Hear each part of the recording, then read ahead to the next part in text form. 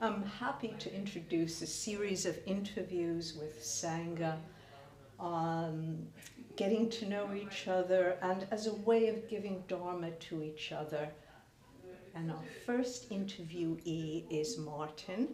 So, welcome, Martin. Thank you. And can you tell us why you first came to the centre? Because my wife came to the centre, so I came along with her as backup, really. It's a bit of a long story, but I'll shorten it somewhat. My wife is in the police, and she had to take a report. Lots of people had their cars damaged in the street, and she went to somebody, the first person, and they were distraught because the car had been damaged. Next person she had to see was somebody called Daniel something. It sounded a bit Israeli, and she's knocked on the door, and this monk's come downstairs, and she said, "Oh, I need to see Daniel." And he says, "Oh, that's me. Do you want to come up? Take your shoes off. Your car's been damaged. Okay. Wow. Would you like something to eat?" And it was, and here's a leaflet for the centre. And so my wife came back home, next day, that night was talking about it, and said how wonderful, how calm, and such a delightful chap. We'll give it a go. So that's why we first went, and it was so blatant, obvious, clear.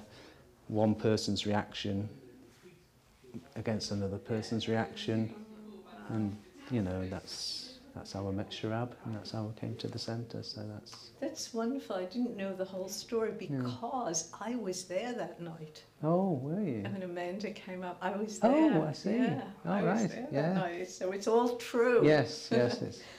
Do you remember your first class or your first time at the centre? Yes, I do. That was down the road, the smaller one, which was it on the corner? I forget now, but it was quite tight in there. So I've come along. I mean, I think, knowing me, I think I researched it before, just thinking, is this some kind of sect? So typically kind of suspicious.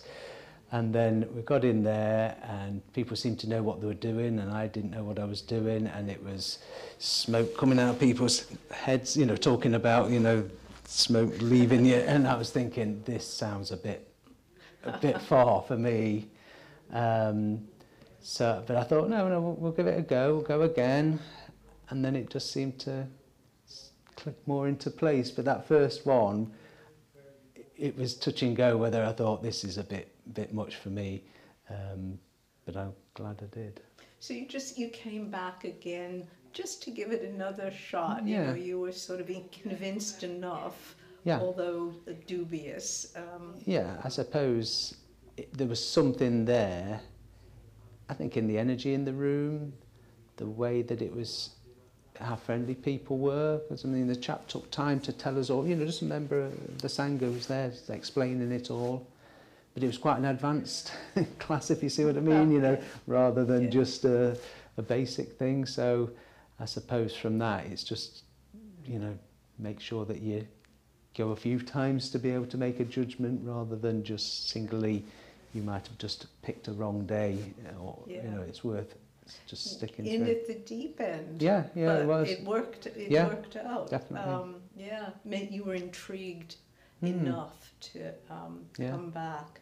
So is there anything, you've been coming for a while, is there anything in particular that inspired you, that has inspired you over the period of time? Was one thing that, or a few things that you felt very inspired by?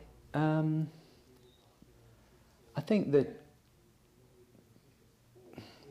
Sharab, but the teachers, all the yourself included, definitely, and people who are teaching something that's so important, and they're just researching it themselves, they're coming out with different angles, they're saying it in different ways. Something might not chime with you from one person, something might chime with you from another person, somebody comes out with it from a slightly different angle. So that kind of selflessness to actually put themselves in a position where they are teaching people, and how much they've put into it and what they can bring, and it just seems to work. Oh, it's lovely to hear. It's really lovely to hear. How do you think you've changed, Martin, from the person who first walked in to today in terms of your practice, your self, your own self? I mean, my practice isn't brilliant, to be honest, but I like to, challenge myself in that one of the things you do come along, when I said it was because of my wife, but you're always thinking, I want to do something better, I want to be a better person. So I'm trying to just make sure that, I continue to do that, and coming to the classes gives you the framework to be able to do that. So, sorry, you remind me of the question again. I've gone off on a bit of a tangent. Do you think your worldview has changed, or some of your views have changed? Yeah, I suppose what I was going to go and say, I was kind of like trying not to be dogmatic or, kind of judging people first and think about things. I mean, from the teachings today, you're thinking, what's that person? And again, Amanda, my wife's police officer, I've just recently retired. You're seeing people at the lowest ebbs and to see what they've actually gone through. It's nobody just wants to be on the street. Nobody wants to be committing crime. Nobody, that is what they've found themselves in, and just having that in the back of your mind, it's important, because it's very easy to judge people. It's very easy just to think somebody's there because it's their own stupidity or whatever. You really don't know. And particularly from your experience, that's very interesting. Yeah, nobody grows up thinking, "Oh, I know what I'll be. I'll be a criminal. Yeah, I'll ruin people's lives exactly. and my own." Yeah, it's true. And you see a lot of people who are, purporting to be in control and, not scared and everything. That's not the case. You see them in at the lowest ebb sometimes. That's very valuable. Very valuable. Is there any particular challenges you want to talk about?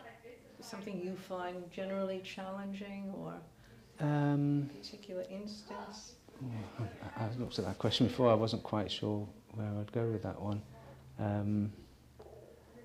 I think sometimes the challenge has been for me, I suppose, is keeping it up. And I've been, it's over 10 years, but I've had periods away. And it's never been where you must turn, the door's shut to you, and that's one of the inspiring things in a way. The door's always open. Yeah. So for one reason or another, I've been up and down with it. So I think that's probably the challenge. But then you keep coming, and things that you didn't think about before, that you've had your teachings on, make more sense now. See it from a different angle, and it just, I've said, and the teachers have said, it's all about taking out what you can at that time, and things just start slotting into place. So I think the challenge is just keep coming. Yeah. One of the things I was going to ask was tips, or the things that you might tell others in the Sangha that have helped you. But I'm also aware, you can give us some if you have some, but I'm also aware that everything you've said, many of the things you've already said, has been, tips about, even if it seems weird at first, keep coming. Yeah. Various things, you're always welcome, even if you've spent some time away. So very valuable. Yeah. And just to end, is there anything you might want to say about how you've integrated this into the rest of your life? Do you feel that's been easy, difficult, ongoing? Yeah, it's ongoing. Certainly from when I was in the police, trying to think in those terms about the victims, about the witnesses, about the offenders, and judge, you know, trying to not be judgmental. Sorry, I've forgotten the question. No, you know, how is it integrated with the rest of your life? And even your retirement, you know, there's that too. Well, yeah, it's, I suppose now I'm in a position where I can come to the classes more than I could before, and I know I mentioned before about having the different teachers. I think it's the online stuff's brilliant. It really has been ideal, but I think you need to come to the classes as well and mix your teachers up, you know, and try different teachers. I think it's really important because it's, I'd say people come at it from different angles, people have got their own characteristics, and they're all valid, you know. Great.